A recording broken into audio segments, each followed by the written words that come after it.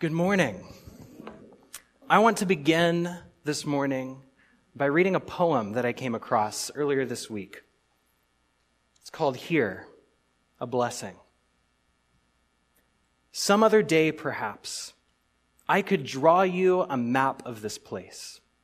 I could show you the strand of trees that has always seemed to me haunted by those arrowheads still surfacing now and again by the lake.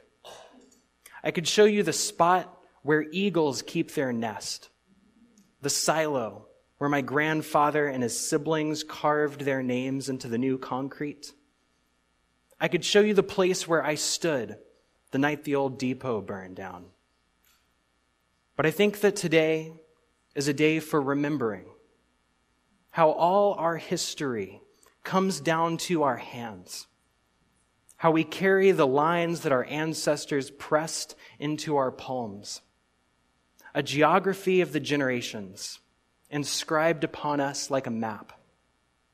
And so let it be that before we leave this place, this day, we lay our hands, the cartography ever etched in our skin, upon this ancient terrain, in gratitude and praise. And then, rising, turn them skyward, a blessing, a benediction, a prayer that the wind will carry far and far from here. As I mentioned, this is a poem that I came across this week by a poet named Jan Richardson, who I really love and would definitely recommend if you're into poetry. She's got some great stuff. I mentioned a few weeks ago that fall feels to me like a season of nostalgia, a season for just kind of remembering and looking back on old times. And I thought this poem expressed really well what nostalgia and what pausing to remember feels like. For me, sometimes there are specific memories that'll sort of flutter up.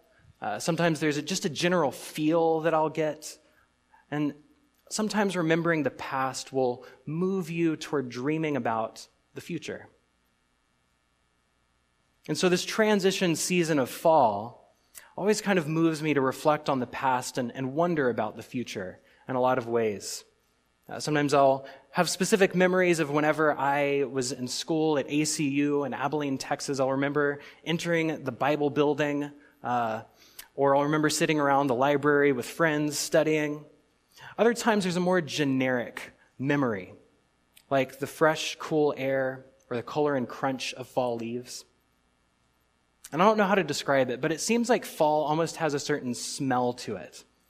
And maybe it's that pumpkin spice that everyone goes crazy about, you know? And I feel like most people feel really strongly, either they love it or they can't stand it. So I don't know if you've had your first pumpkin spice latte of the season or not, but they're here. But all of this nostalgia and remembering, do you resonate with any of this? I've seen a few nods. This is certainly how fall has felt to me. It's like this reflective season where the earth begins to grow old, and it looks back to remember the fresh buds of spring and the warm adventures of summer, right? Not to mention the upcoming concentration of holidays with Halloween and Thanksgiving and Christmas and New Year's. This is a season that is just packed with stories and memories. It feels nostalgic. And so whether it's specific stories and memories or just the feel of a fresh, cool breeze, this is the stuff of nostalgia. It's the stuff of remembering. It exists somewhere between the past and the future, somewhere between the memories we have in our heads and the memories we have in our hands, as the poem said. So over the next few weeks, during this sort of nostalgic and reflective season, we're going to spend some time talking about the role that remembering takes in our life of faith. We're going to talk about remembering God. And so this morning, we're beginning in Deuteronomy chapter 6. So if you have a Bible, I invite you to open up there. Deuteronomy chapter 6, we're going to begin in verse 1. And as I read it, the text will be on the screen, but I always want to remind you, I'd love for you to open it up so you can follow along during if you'd like. So hear this. Moses speaks out these words.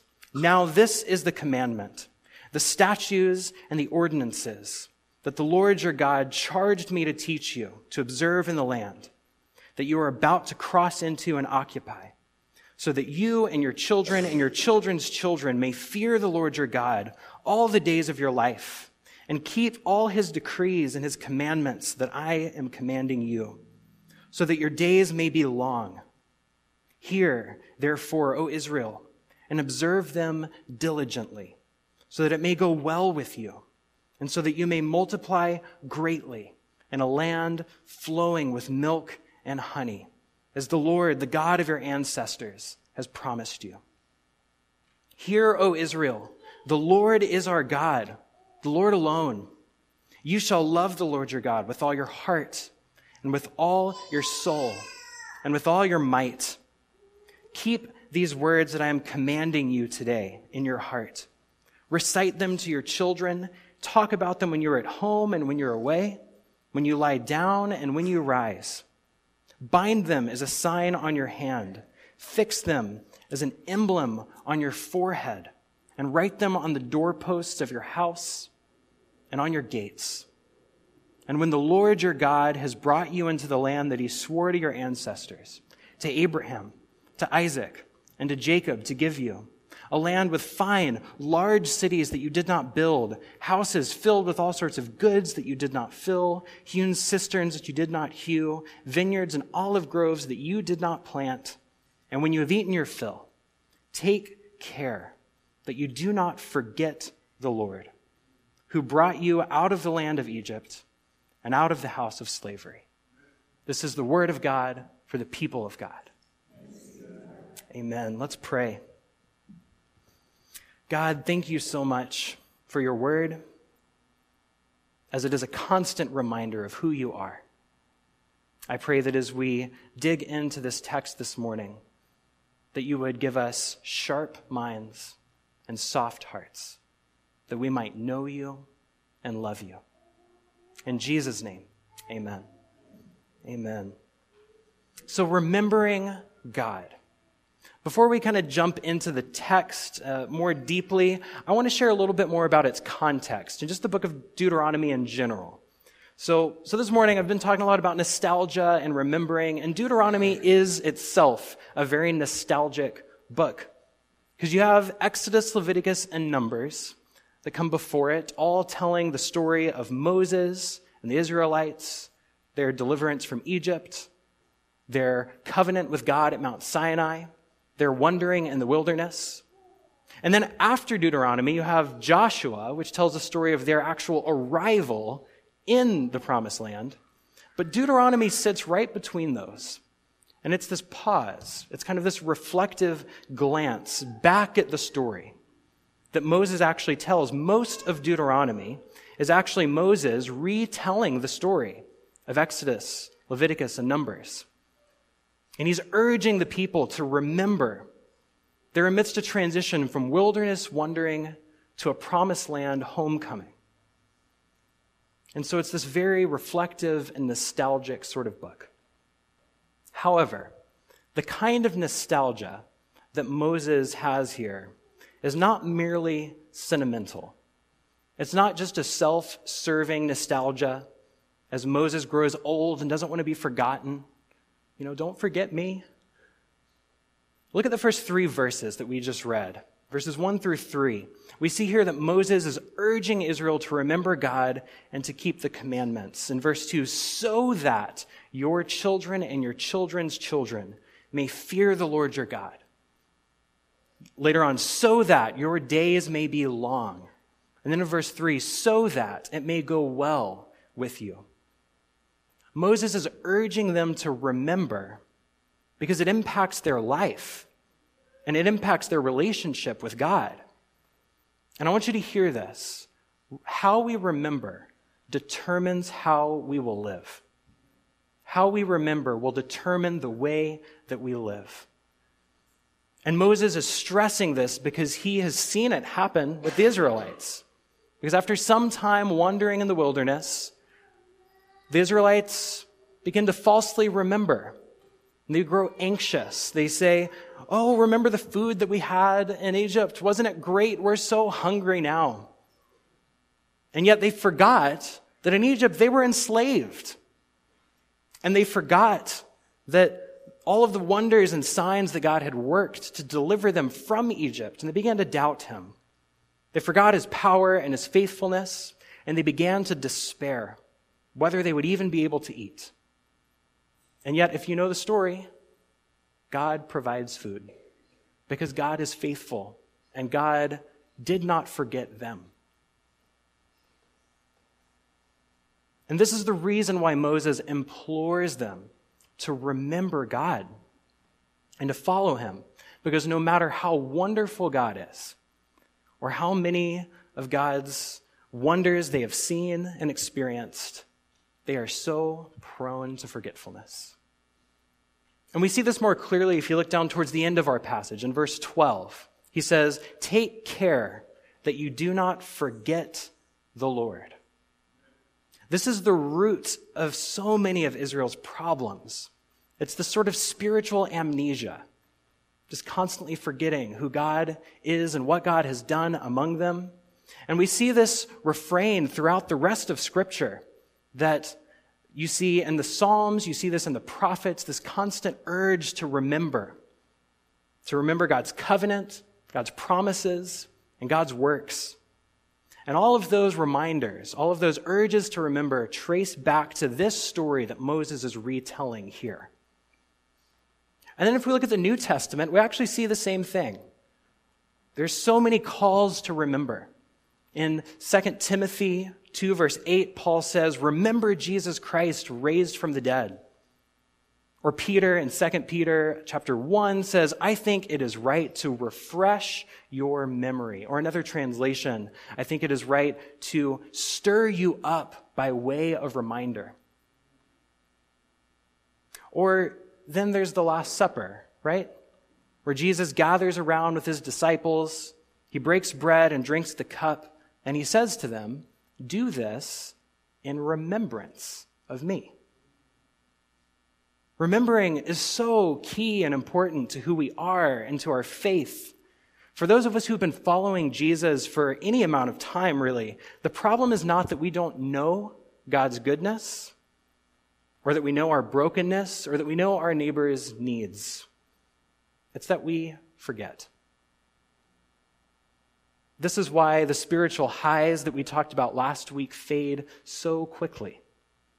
We have a spiritual memory loss. That's the problem that we have.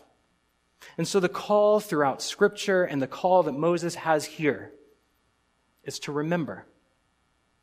And so I want to say a couple of things about remembering that we actually see here in the text. First is that remembering helps us to keep perspective. Now, I've already said a bit about how the Israelites lost perspective in the wilderness, right? They forgot God's might and his power in delivering them from Egypt. They forgot that he could and would provide for them. So they began to lament and despair. But there's another kind of loss of perspective that Moses warns about here. If you look at the end of verse 10, he says, "When the Lord your God has brought you into a land with fine, large cities that you did not build, houses filled with all sorts of goods that you did not fill, hewn cisterns you did not hew, vineyards and olive groves that you did not plant. And when you've eaten your fill, take care that you do not forget the Lord who brought you out of Egypt." See, while they were in the wilderness, they forgot God amidst their lament and their struggle. But here, Moses warns them of forgetting God amidst their celebrations and their ease, right? And he warns them that they might just begin to take God's grace, God's provision, God's abundance for granted. And so we have forgetting God in lament and forgetting God in celebration. And both of these are pivotal moments in life that we need to pause and remember God. To lament without remembering God is to be filled with despair. And to celebrate without remembering God is to be filled with pride. With one, we forget hope, and with the other, we forget grace. And I wonder, which of these do we tend toward? Do you tend to forget God in moments of ease, or trial? I know that I tend towards the warning that Moses said here, that when it's going really easy for me, it's really easy for me to just kind of go on autopilot, kind of forget that my whole life is founded upon the grace and the goodness of God. And Moses reminds them here that they did not build their own promised land. And I think sometimes I need reminding, and maybe we need reminding, that we don't earn our own salvation. We don't build our own promised land either. We're not just good church people who do good things. Rather, we are people in desperate need of Christ, each and every day. The problem isn't that we don't know. It's that we forget. But remembering helps us to keep perspective in times of lament and in times of celebration. The other thing I want to say about remembering is that it's not merely sentimental. Our remembering is rooted in history, in real people and real events. Look again at what Moses says here in these last few verses. He says, "When the Lord your God has brought you into the land that he swore to your ancestors, to Abraham, to Isaac, and to Jacob." And then towards the end, he says, "Take care that you do not forget the Lord who has brought you out of the land of Egypt, out of the house of slavery." Abraham, Isaac, and Jacob are real people who lived. And their deliverance from Egypt was a real event that happened. When we remember, we're not just remembering warm, fuzzy feelings. We're remembering a God who has truly acted in history. A God who actually has done things here among us. And not just acting upon history, but actually acting within history. And we see this most clearly whenever God himself became human and entered into the history of our life, our world, in the person of Jesus. And he lived, died, and rose again. Jesus really lived, and the resurrection really happened. The gospel isn't just good news because it's spiritual. It's good news because it's true, because it actually happened. And I wonder what our own sort of spiritual histories are. You know, God has continued working in history since that day through the Holy Spirit. Who are your ancestors of the faith? Maybe they're your actual ancestors, your parents, your grandparents. Maybe they're some of the ones who have poured into you. But maybe it's not. You know, maybe it's a good friend or a mentor who has brought you to faith or showed you what it means to follow Jesus. Or maybe it's an author, right? Some book that you've read. We can't forget the hundreds of years of Christians who have gone before us. Our faith has a long and a rich history. Or another way that I've heard it said, the Holy Spirit has a history. The Holy Spirit has actually interacted and lived among us, done things among the people of God for thousands of years. And I'm going to encourage you time and again to get to know this rich history that we come from, the rich history that you come from. So remembering gives us perspective, right, in lament and in celebration. And remembering is rooted in history, real people and real events. And these are some of the themes that we're going to be coming back to over the next few weeks. We're going to dig a little bit deeper into some of these. But for now, I just want to ask the question, how do we do this? How do we go about actually remembering? Well, there's a middle paragraph in the passage that we read that we haven't dug into yet, so I want to read that together. Beginning in verse 4. "Hear, O Israel, the Lord is our God, the Lord alone. You shall love the Lord your God with all your heart, with all your soul, and with all your might. Keep these words that I am commanding you today in your heart. And then in the next 3 verses, he gets really practical. And before we do that, I just want to say, "Hear, O Israel, the Lord our God, the Lord alone." This is what Jesus said was the greatest commandment. And in the same way that every morning that we gather together, we pray the Lord's Prayer together, this is something that the people of Israel would say together every time they gathered to worship. They would repeat this refrain, "Hear, O Israel, the Lord our God, the Lord is one, the Lord alone," right? And so as we remember, it is the Lord that we're remembering, not just memories. And as we remember, we're remembering with our hearts and our souls and our might. We're remembering deep in our heart, as he says here. And so that's what he goes on to say. In the next few verses, he just gets really practical at how we do this. And the way that I want to talk about it is heart, hand, and home. Heart, hand, and home. So first, heart. In verse 7, he says, "Recite these things to your children. Talk about them when you're at home and when you're away, when you lie down and when you rise." And I think some ways this reaches back to what we said a few weeks ago about setting our minds on things above. That the way we do this is repetition, by coming together week after week and letting the word of Christ dwell richly in us. But here we see that it's not just here and weekly that we need this. It's everywhere and daily that we need this. Both at home and away, both laying down and rising up. This is the kind of reminding that we need. This is how forgetful that we are. And so I want to challenge you, maybe this week, to take even just 5 minutes in the morning after you wake up, and 5 minutes in the evening before you go to bed, and just spend some time with God. That can look a million different ways. Maybe it's just reading a psalm. Wake up in the morning and just read a psalm. And as you're reading, if your mind starts to wonder about all the things you have to do during the day, all the things that are coming up, that's okay. Pause and talk to God about those things.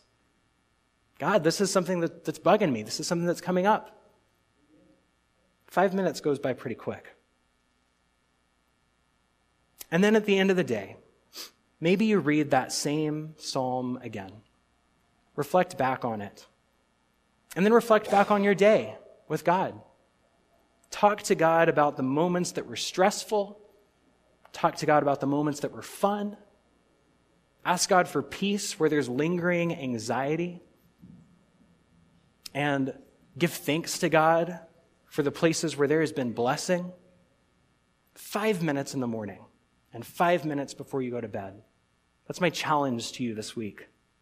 This is the kind of reminding that we need with our hearts. But the second is our hands, right? So verse 8, Moses says, "Bind them as a sign on your hand, or fix them as an emblem on your forehead." Our remembering needs to go beyond just our hearts. Just like remembering is more than sentimental, it's rooted in history, so also our remembering is more than spiritual, but it's actually rooted in our bodies. Remember the poem I began with? She wrote, "All our history comes down to our hands." And the same is true of our remembering God. I think we need physical reminders around us and built into our days. In a lot of ways, this is just eminently practical. I think we all have our own physical ways of reminding ourselves what we need to do. I've seen people pull out a pen and actually write stuff down on their hand. I've seen people just put sticky notes all over the place, right? These physical reminders. There's kind of the old school, like put a string around your finger, which I've never really understood, but I guess someone did that. Or maybe another example, a wedding band, right? A wedding band. This is a sign on your hand that's a daily reminder of the vows that you've taken, of the things that bind you together, a symbol of your love. So I wonder, what kind of physical reminders might you consider working into your life to remind you of God? Be creative about this. There's all kinds of stuff. But as we're creative about this, I also want to point us back to the physical reminders that God has already given to us. We have the waters of baptism, and we have the bread and the cup of communion. These are physical things that constantly point us back to God, that remind us of the grace and goodness of God every time we gather. So we have heart, hand, and finally home. Moses continues to show ways of physical reminders in verse 9, where he says to write them on the doorposts of your house and on your gates. Get this, decor is more than just nice and pretty. It's actually powerful stuff. The things we fill our homes with are telling a certain story. The things on our walls and the things on our shelves are subtle reminders of who we are and who God is. So I wonder, what story is your home telling? You know, a shelf of trophies, a set of deer antlers, maybe some of you, a collage of family photos put up somewhere. I'm not saying that we need to go through and replace these things with cross-stitch Bible verses or, paintings of Jesus or flannel graphs or anything like that. I'm just saying that we should think more deeply about the things that surround us. That each of these should move us to thankfulness toward God, who has given the talent to win the trophies that might fill the shelves, or who has given the provision of the deer whose antlers are there, or who's given the community of friends and family whose pictures hang on the walls. And when we do this, suddenly our homes are transformed into little memorials for God, reminding us of God's goodness and his grace. So we remember with our hand, heart, and home. And with each of these, we're pointed back to the Lord our God, the Lord alone, and to loving him with all our heart and soul and might. So I want to close our time together with one more story. You might have noticed this little stack of rocks that we have on the picture here. It's actually a photo I took a few years back on the Olympic Peninsula at Ruby Beach. And maybe you've seen these around. If you're a hiker, you might have seen little stacks of rocks around trail markers, right? They're called cairns. And they're little reminders of where the trail is. They keep you on track, keep you from getting lost in the woods. But they also have another name. They're called Ebenezers. This comes from a story in Samuel whenever God helped Israel gain victory against the Philistines. And they set up an Ebenezer to remember that moment. Ebenezer literally means stone of help. Ebenezer. And so this is what we mean when we sang earlier, "Here I raise my Ebenezer. Hither by thy help I've come." We're saying that God has brought us to this place, and we're raising a memorial to remember that we have come here by God's help. And why do we need that remembering? Well, because prone to wonder, Lord, I fear it. Prone to leave the God I love. We do this because we are so prone to forget. So that story. Here, Moses is urging Israel to remember God as they enter the promised land. He's telling them to pass on the memory to their children and to follow these commandments. And he tells them to do this with hand, heart, and home. Well, if we flip forward one book to Joshua chapter 4, we see Israel finally leaving their wilderness wandering and crossing over, miraculously, the Jordan River, just like they did the Red Sea before. And they head into the promised land. And as they're crossing the Jordan on dry land, in verse 5 of Joshua chapter 4, Joshua says to them, "Pass on before the ark of the Lord your God into the middle of the Jordan, and each of you take up a stone on his shoulder, one for each of the tribes of the Israelites, so that this may be a sign among you. And when your children ask in time to come, 'What do these stones mean to you?' then you shall tell them, 'The waters of the Jordan were cut off in front of the ark of the Lord. When it crossed over the Jordan, the waters of the Jordan were cut off. So these stones shall be to the Israelites a memorial forever.'" And so as Israel crossed the Jordan, they set up a reminder with their hearts and hands as they entered their new home. And today I want to give us a chance to engage the very same way. And so if you look on the sides, we've got some tables here. And on those tables, there are some stones and some markers. And I want us to engage our hearts and our hands in this home of ours. So as we sing this next song, I want to invite you to get up and go over to one of these tables, grab a stone and a marker, and write on it maybe just a single word of who God has been to you. Maybe it's the word helper. That's probably the word they would have written down. Or maybe it's the word hope, or the word grace, or something else. Whatever that may be for you. Who has God been for you? Who do you need to remember God having been? So take one of these stones, write a word down, and then we've got a little thing up here that I want you to just bring it and just set it in here. And we're going to create our own little pile of stones here. And it's going to stay with us over the next several weeks as we're talking about what it means to remember God.